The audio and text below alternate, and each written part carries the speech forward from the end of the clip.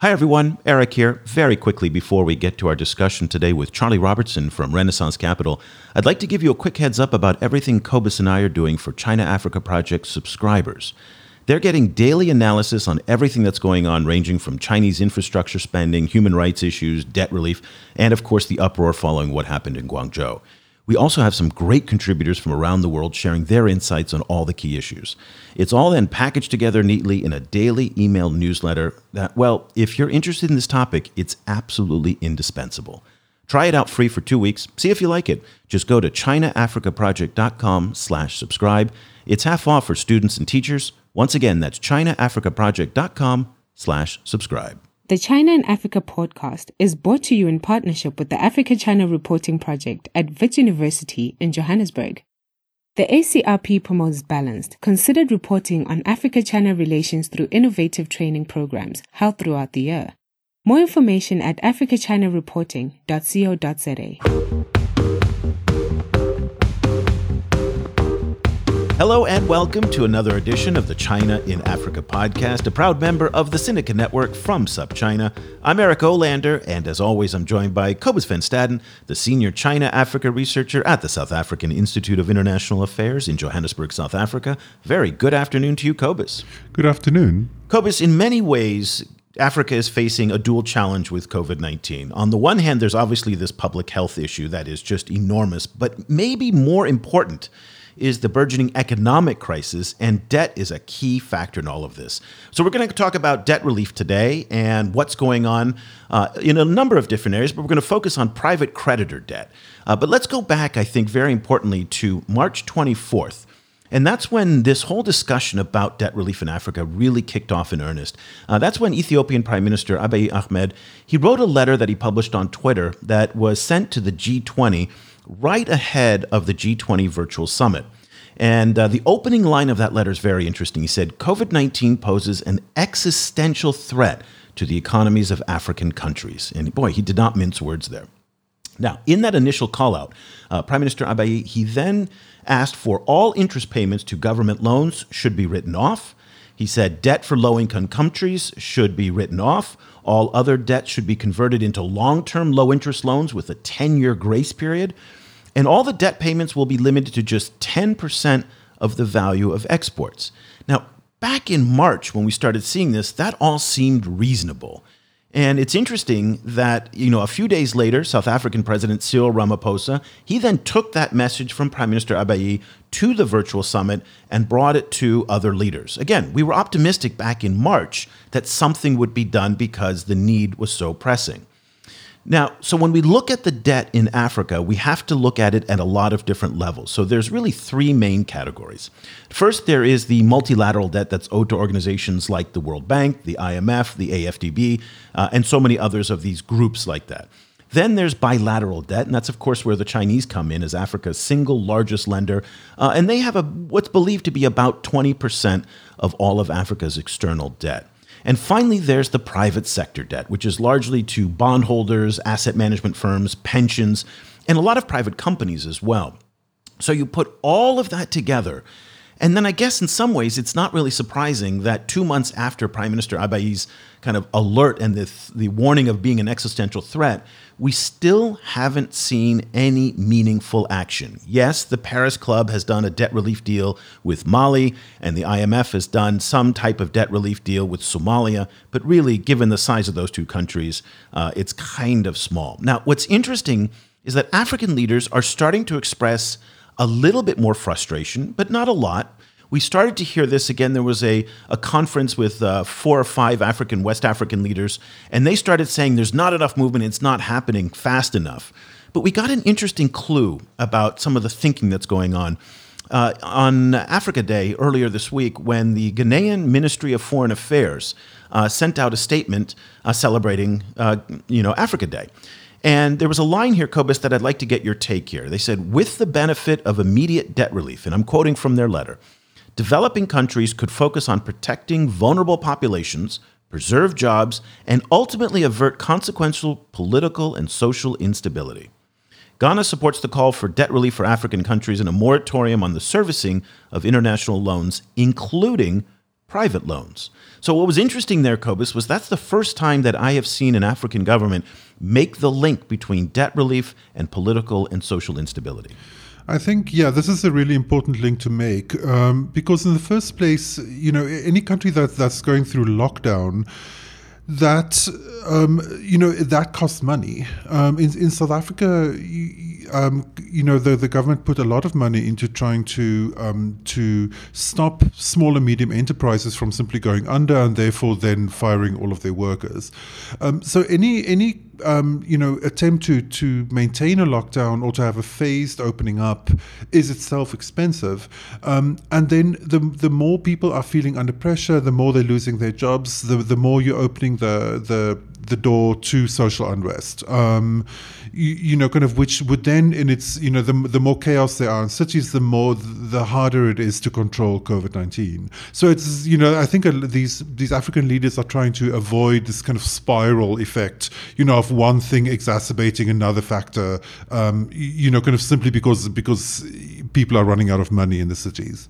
Well, they are in fact running out of money, and treasuries are running out of money as well. The value of their currencies is going down. Inflation is going up in many parts of the continent. Nigeria is seeing some of its highest food prices in 2 or 3 years now. We're seeing foreign exchange reserves being depleted as more and more governments are applying their reserves to pay for public health programs. And so, but at the same time, there's really, as you said, Cobus, they're trying to preserve kind of the status quo. And one of the things they're trying to preserve is their credit rating. And that's one of the key issues. Now, we heard about that in our discussion with Vera Songwe from a couple of weeks ago. And if you didn't hear that discussion, I highly recommend it because she talks about the imperative of preserving African credit ratings so that the cost of borrowing does not skyrocket in the future. Now, that may be very difficult to do, given that we've seen downgrades already from Moody's and Fitch in Ethiopia, Kenya, and South Africa, among other countries. There's a warning coming in Kenya as well. So these are very precarious times. We're going to focus our discussion today on the private sector part because in many ways, there's an assumption that the Chinese side, which we don't know anything about, is underway. And in that sense that the Chinese have said we're going to work country by country on a bilateral basis.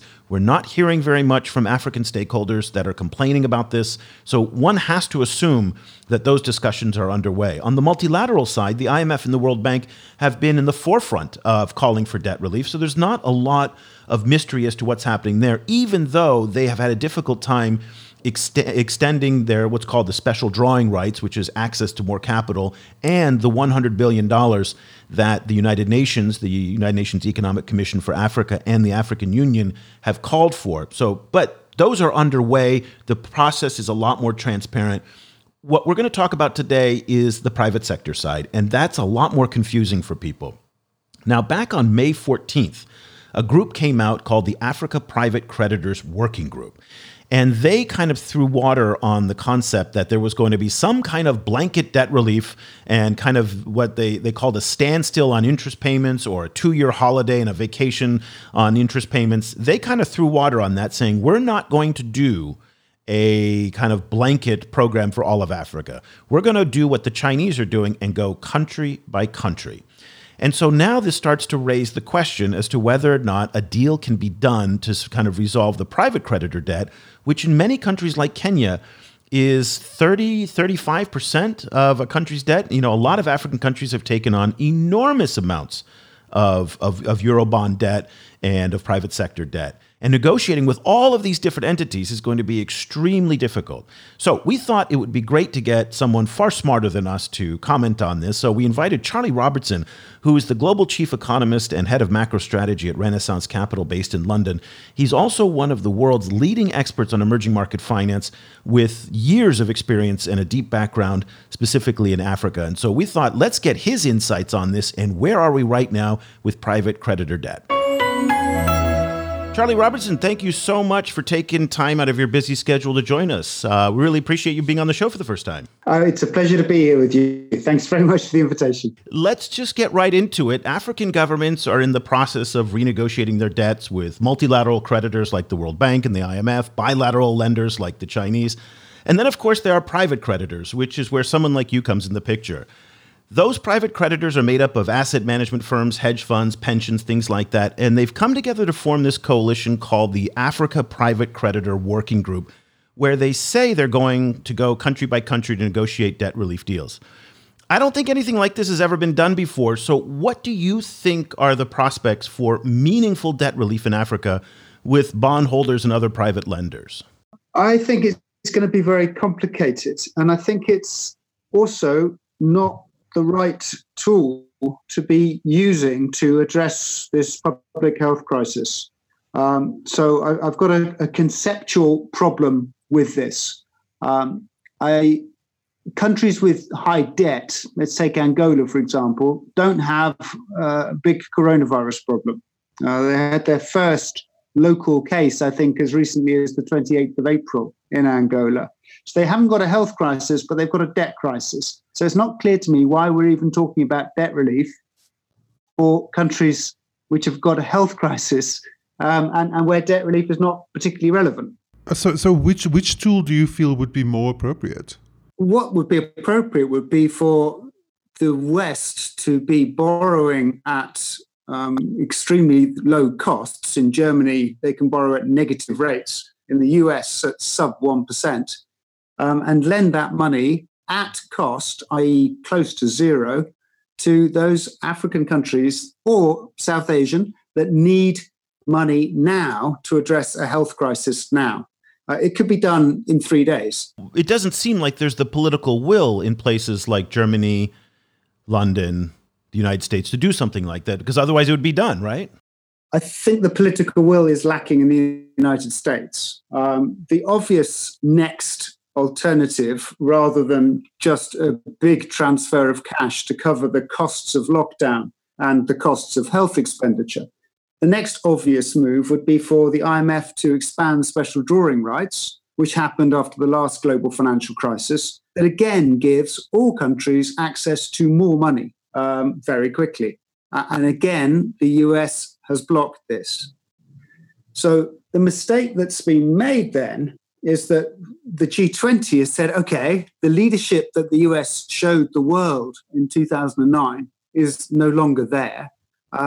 What can we do? And they're fighting the last war. And this is a lot like in finance, for the last 10 years, we've been fighting the last war. So, if there was a housing crash in the States now, it's very unlikely that US banks would blow up because for the last 10 years, we've been concentrating on financial regulation. What we've not been doing is investing properly in healthcare provision for what was a quite predictable event, which was a global pandemic. That's been on my top 5 risks for the last 5 years in every presentation I've shown clients. I didn't expect a lockdown. That, to me, is the black swan event. But a global pandemic was not a surprise. We haven't prepared for it. And the French and others have gone back and said, okay, well, what's worked before? What was the last war? What was the last problem we had to deal with? Oh, yes, debt relief. That's what we did in 2004 and 5.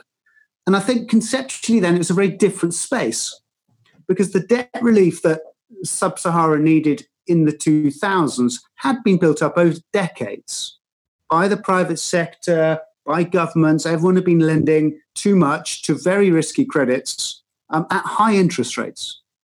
What's happened in the last few years is the private sector has been lending to a number of countries in Africa that have not borrowed before at very low interest. Benin issued a Eurobond last year at under 6%. That's incredibly cheap. And if a country can grow at 6 or 7%, it actually means they grow out of their debt that they've borrowed. And if they invest it well, they make huge gains for their people, for their health sector, for their education through that borrowing, which was done very cheaply. So this idea of debt relief now is I think, a mix-up of countries saying, what on earth can we do, given the lack of leadership from the United States, and fastening on the idea of debt relief. So the first problem is that the concept is wrong, and they're using the wrong tools to address a public health crisis. There's a whole lot of other problematic issues with this too. And if I can go on, the second one, and which I think is particularly important, is that what global investors, the private sector, are being told now is that if they invest in the US, in the stock market in America, and buy shares in Google, they'll get bailed out. The Fed will come in and provide loads of cash and support you, and the stock market will be up so fast. In fact, you won't even notice there's been a coronavirus if you look back over the last 2 years' worth of stock market performance. But if you make the mistake of lending to the countries that need it most to invest and grow faster, well, then you get penalized. Not only do you not get bailed out, you actually get penalized. And that's what I find is conceptually the second big problem with this debt relief idea. It's kind of incredible. And if you want people to invest in Africa again in the next 5 to 10 years, and personally, I'm a huge supporter of people lending as cheaply as they possibly can to help those countries that need that investment, where there's a massive shortage of savings. But any investor looking ahead for the next 10 years is going to say, well, hold on, the next crisis that comes along, if I invest in Google, I get bailed out. But if I lend to African countries at 6 or 7%, I'm going to get penalized. So I can't afford to lend to them at 6 or 7% again. I'm going to have to lend at 8 or 9 or 10, at which point Africa is going to be set back in its growth for forever by this decision-making process.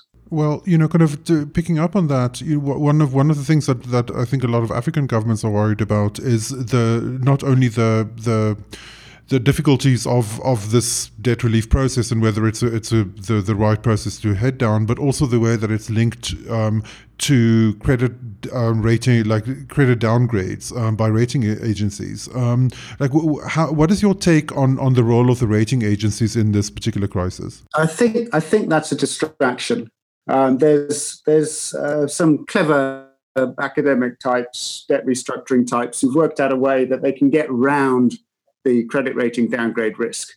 If the governments continue to pay interest on the Eurobond, but it goes into a special fund, and if the Eurobond creditors, the people who've lent the money, agree, then that money can go back to the government. So it's not technically a default because they have paid the interest, but they don't get downgraded. I don't think that makes an awful lot of difference on a 3 to 5 year view.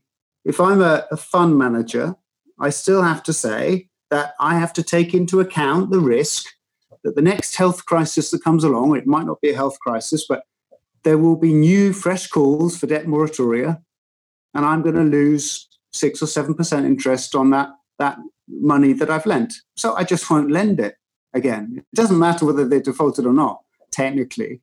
The point is I will have got less money for it, so I will lend the money somewhere else.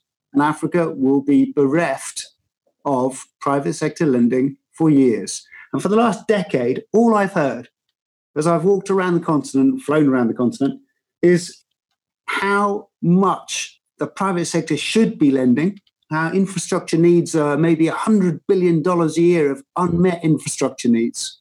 And the private sector should be stepping up and lending. And they've just begun in the last few years. And now the G20 comes in and says, well, now we'll penalize you. I find the whole thing quite incredible. What do you think of the idea that Vera Songwe, who we spoke with a couple of weeks ago at the United Nations Economic Commission for Africa, together with the African Union, they're putting up this idea. They want to bundle together all of Africa's private creditor debt. They want to create something that, I guess the best way I see it is almost like a collateralized debt obligation, where they bundle this all together, collateralize it, then have it backed by a central bank or some type of AAA institution, and then sell it back into the market. And what do you think? Is that feasible? It's plausible. Sounds very complicated to me. Sounds like a very complicated way of getting around a problem at the US Treasury, where they're not prepared to support IMF special drawing rights, which could be done in a few days, maybe a couple of weeks. And one of the reasons they're not, just to be clear, that on the special drawing rights is they're concerned that the money will be used to pay Iran and China specifically. That's one of the objections, I think, that's coming out of the U.S. on expanding SDRs. Yeah, sure. I mean, here we've got a virus which is global, which is getting everybody in every country, and where I think the chances of keeping it suppressed in the West will require a complete transport breakdown, not just for 2 months, but for maybe a year or 2 years. I don't know how long it's going to take a vaccine to get into full mass production. So they're really suggesting that they're not going to do. I'm skeptical on the Iran issue as well, but I think this is not a very rational point of view. My point would be this: that okay, let's take it as given. Trump can't step up; he won't step up to do this, but there are others who can. There's nothing to stop the UK, Germany, France, and China potentially ought to really getting involved and doing something along these lines anyway of offering cheap financing. This debt relief idea is a very complicated, slow way where you end up restricting investment for a decade ahead. And that is the problem with it. I mean, yes, it can be done, but should it be done at this stage? And is it even the right policy tool? I'm not convinced it is. You mentioned, the danger of restricting, financing to Africa for a decade or more. How worried are you about that scenario? Like what is the next 10 years or the 2020s looking like for you now, in the midst of the corona crisis? I mean, the work we've done on viruses before has shown that the economies tend to bounce back they get hit very hard. They bounce back very quickly. And my assumption would be that within 2 years, things could be very similar to the prospects that we had in 2019, say, and improving. But what the theme which is going to be an issue for Africa, much of Africa, not all of it, in the 2020s is the shortage of savings. The shortage of savings is a direct derivative of demographics, that when you have lots of kids, you don't have any savings. Bank deposit data show that. You get small banking systems with very little money to lend. So money becomes very valuable and tends to have a very high interest rate on that cost. And that's going to be a theme for much of Africa in the 2020s. But by 2030, it will have changed a great deal. In countries like Ghana, Ethiopia, Kenya, Egypt, they are going to have their demographics, the number of children per woman down below 3 by 2030, the United Nations projects. And the result of that is that their savings should increase significantly. And as a result, they won't need foreign borrowing in the same way in the 2030s. So there's just 1 decade, really, for those countries where they still need access, ideally to as cheap as possible foreign financing. And that's what the Eurobond markets have been providing. And then, if you look at specific African countries, which ones worry you and which ones do you feel okay about? The ones that worry me are the ones with the highest fertility rate. So countries like Zambia, where the number of children per woman is 4 to 5, or Angola, where it's over 5. The difficulty these countries have is that they are going to be short of savings for 2 decades. So I'm saying that it'll change in Ghana and Egypt and Kenya and Ethiopia by 2030, but for Zambia, it won't. And for Angola and in Nigeria, it won't until the 2040s. And that makes it, because this is quite a complex kind of idea for people, and it's not widely written about.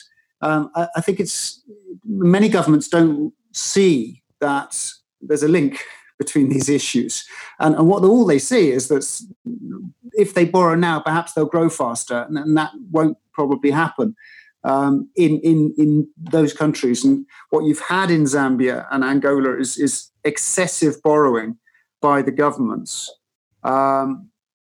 Now, as I've said, they're not countries facing the biggest health crisis right now, but they are the governments that have borrowed arguably irresponsibly in the last few years. And they would be beneficiaries of the debt relief issue here. And they continue to worry me because they've had, not the Angolan government right now, actually, but until 2 or 3 years ago when Dos Santos was in charge, they just borrowed too much. And that's certainly been the case with Zambia, where the president there has allowed the government to borrow too much. So there are definitely a few countries that are in trouble and have too much debt, and actually wouldn't be surprised if there is a debt restructuring on those countries anyway. Well, it's interesting that you bring up Angola and Zambia, because Angola and Zambia borrowed excessively from China. And I'm just curious to get your take on what role you think China will play in all of this. We don't know much, so it's all speculation. But given what we do know, what are you thinking about in terms of China? I think that's a very important question, because I think my guess as to why the private sector debt relief is getting talked about at all in this crisis is because of China's lending to Africa. So when China lends, it's not government to government, or at least it's not in the main. It's Chinese banks or Chinese companies lending, which are technically private sector, but that's not really the case. They are, but they aren't. They are doing this as an arm of Chinese foreign policy and development aims as well, and indeed export promotion. When a Chinese bank lends to build a railway in Kenya or Ethiopia, that money then gets spent on Chinese construction companies using Chinese steel, even Chinese cement in Kenya, and then employs Chinese railway drivers to drive the Chinese-built engines on the Chinese railways, which have been built with Chinese money. So what's happened in recent years is China's lent a huge amount to Africa. You're quite right. Maybe a fifth of the debt for some countries now is China, but it's not technically government to government. So it doesn't get wrapped up in a let's help out Africa unless China can be persuaded that its banks and its construction companies, who it's effectively subsidized, this whole thing has been a big subsidy for the Chinese economy, that they take an interest rate holiday. And I think that's a much more defensible argument to suggest that, given actually the beneficiaries of this have been Chinese companies, maybe they don't take they don't get the interest on top of the business that they've won from all of this. So the banks, there is a decent case to be said that maybe they should take a moratorium. But how do you get the Chinese to agree to that? Well, you have to talk about the private sector getting bailed in, including investors who don't get that second kind of benefit of Chinese construction companies getting jobs or making money on the back of all of this. So I think this is where this has come from. So it's all about, I think a lot of this is about trying to get those Chinese banks and companies to take an interest rate holiday. And that would be very helpful to see, particularly when some of that lending by Chinese banks has not been effective lending. The railway in Ethiopia has not produced the returns that it was expected to. There hasn't been the amount of goods going along that railway as expected. So it hasn't been a profitable venture. And therefore, I think there is a case to be made that, well, to some extent, China's benefited nonetheless from the lending, and perhaps they take a haircut on this, an interest rate holiday. If you were to advise African countries about how they should run their affairs, and particularly around lending into the next few years, is there any kind of hidden opportunity here in this crisis that they can use, where they can use the crisis to kind of improve how they do business, or is it simply a situation that Africa is just being hit by this kind of bolt from the blue, and we'll just have to recover? Well, I know what I'd be doing if I was a government, trying to highlight the value that I think the advantages that Africa's got, which will be, I think it'll become more obvious in a couple of years, but I think we'll be able to look back at the growth rates of developed markets of Europe and America, which are going to get really incredibly badly hit this year. And we'll contrast them with countries across Africa and say, actually, Africa wasn't hit quite so bad because the lockdowns won't have lasted so long and won't have hit the service economy so hard because the service economy is less important. Agriculture is still that much more important. And I think we'll look back and say, actually, Africa got through this crisis with less of a hit to growth and not just this crisis, but also the global financial crisis. So if investors are looking for countries that are a bit less sensitive, if you like, to global economic shocks, Africa already did well in the global financial crisis and could well do relatively well through this coronavirus. And I'd be marketing that. I'd be marketing the fact that, why did Africa get through so well? I think it will do relatively well because of youth. And that's always, an advantage that the continent has, particularly sub-Sahara. In fact, particularly those countries I've talked about with the high fertility rate, countries like Nigeria, average ages of 18, Angola, Zambia, because of the youth, which means they have a lack of savings, but they do have the advantage of a plentiful labor supply. What a refreshing surprise to end on an optimistic, positive note. Charlie Robertson is the global chief economist at Renaissance Capital, joining us from London. Charlie, thank you so much for taking time out of your busy schedule today. We really appreciate it. It's a pleasure to talk to you. Great questions. Thank you. Cobus, what a treat to have the opportunity to hear from Charlie about these issues because, he is really one of the best guys. In fact, when I went around looking for guests, pretty much everybody said you got to talk to Charlie Robertson, and now I think you know why. So we're looking forward to having Charlie back in a few weeks and months just to be able to kind of give us an update on where things are, because it doesn't really seem like there's consensus within the financial community as to what to do about this, even though they have this thing called the Africa Private Creditors Working Group, which is supposed to unify the private sector kind of viewpoint on this. But we haven't heard anything from them since the announcement back in May. And from what we're hearing from Charlie is that debt relief across the board isn't the right solution to a lot of the problems they're facing. Because as he pointed out, in some places, African countries are facing a public health crisis, like in South Africa, where there are tens of thousands of infections. And then in other countries, like, say, Angola, as he pointed out, it's an economic crisis. It's a debt crisis. And so different solutions for different countries.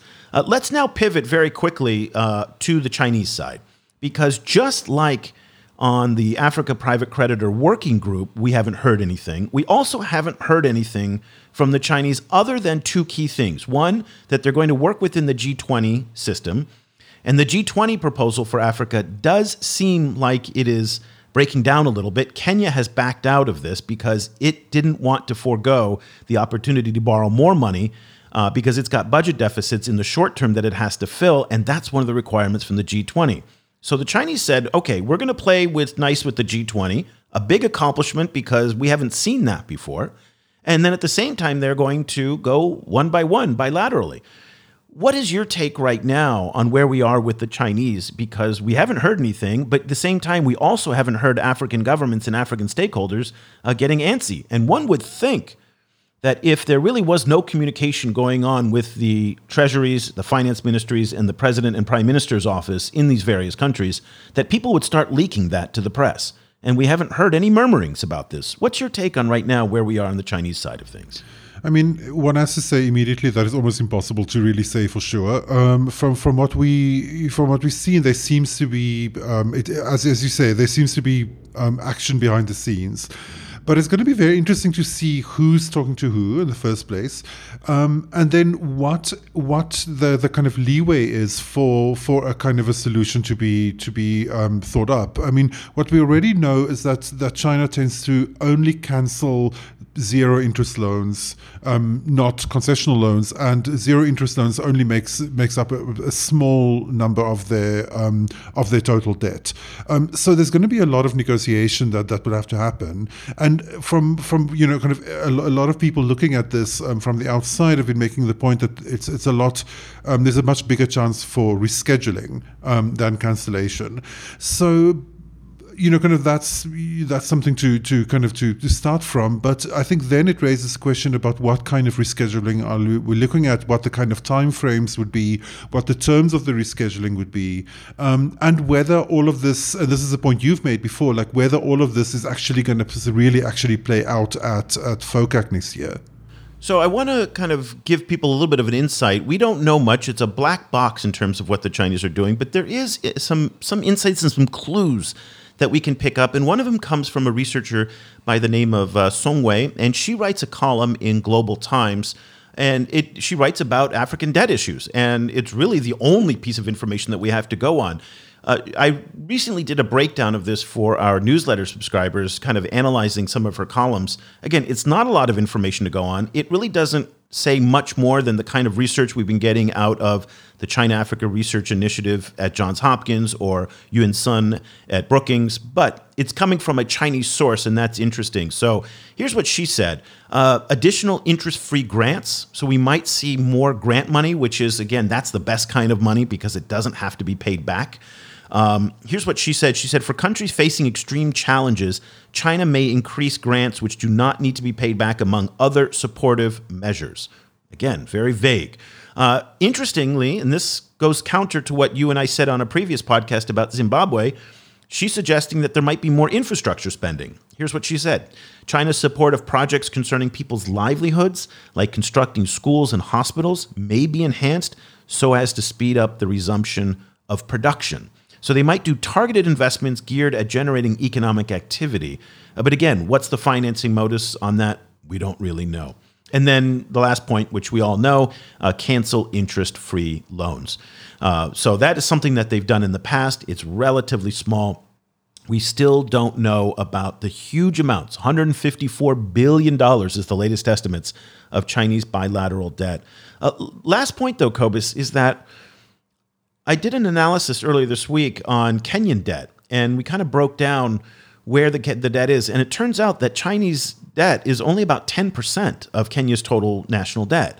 The other 33% is from multilateral lenders like the World Bank and the IMF, and then mostly the World Bank, and then private creditors. And it really goes to, if somebody could put this kind of information out, that would completely negate, for example, the debt trap fears. There's no way that China can entrap a country like Kenya with just 10%. Sure, it can take some strategic assets if that theory was played out, which we haven't seen any evidence that it will. But it's interesting that I wish there was a way that we could look at what the percentages of Chinese debt are in each country and then be able to evaluate which countries are getting priority in the debt relief process and so forth. But it was very revealing, and people seem to respond very well to that breakdown in Kenya. You know, I think it's really important to point out the complexity of this mix, and I think obviously, I agree with you that the Chinese role in all of this is important, but should be put in context. You know, kind of it's smaller than it's frequently shown to be, and then the interaction between these governments and private creditors, I think, need a lot more attention. I don't think that there's nearly enough discussion of that particular relationship around the kind of bigger debt issue, and at the same time, the Chinese role in all of this frequently becomes overstated, I think. Yeah, and that's been the point that I've been making on Twitter and LinkedIn when people are kind of saying, well, be wary of China. They've got these ill intentions. I'm not going to defend the Chinese, but I'm just going to say that I think people have to worry a lot more about what Wall Street and the city and Moody's and Fitch have to say, and this Africa Private Creditors Working Group is going to do, because getting them to be flexible is going to be a lot more difficult than getting the Chinese to be flexible. So that's just kind of based on our experience. Wow, this is a big, complex issue. We're going to keep looking at it because at the end of the day, I am of the contention that time is running out. This is like an hourglass that in the sand is falling through, because every single day that goes by, these African countries, without a debt relief package in place, whatever those packages look like, are spending now money on interest payments to preserve their credit rating, and at the same time, these massive new social costs while their economies are bottomed out and holed out because there's no revenue coming in. So this is not something that can go on for much longer like this. We're already 2 months into the crisis and we haven't seen meaningful action. If this goes on another 2 or 3 months, it's hard to see through the end of the summer if this is sustainable. I mean, it just doesn't seem sustainable to me in the current format. But anyway, so that'll do it for this edition of the China in Africa podcast. As always, we'd love to hear from you. You can email us directly, eric@chinaafricaproject.com or cobus@chinaafricaproject.com. It's always great to hear from you with your questions. You can also follow us on social media. We'll put those links at the end of the show. And of course, they're in the show notes as well. And we'd love for you to kind of take part in our daily discussion that Cobus and I are having with our email newsletter that we send out to our subscribers. And we've got a great group of subscribers around the world who are following this issue very, very closely. go to ChinaAfricaProject.com/subscribe. If you're a student or a teacher, it's half off. And we're really proud of that work, and we'd love for you to be a part of the community. Since you've made it all the way to the end of the show, you'd probably be one of our loyal readers as well. Just give it a try. We'll give you 2 weeks for free just to see if you like it, and hopefully you do. And if you have any questions, just let me know. So that'll do it for this edition of the show. For Cobus Van Staden, I'm Eric Olander. We'll be back again next week with another edition of the China in Africa podcast. Thanks so much for listening. The discussion continues online. Head over to facebook.com/China Africa Project to share your thoughts on today's show. The guys are also on Twitter, where you can find Cobus at Stadinsky or Eric at Olander. And be sure to sign up for the weekly China in Africa email newsletter by going to www.ChinaAfricaProject.com.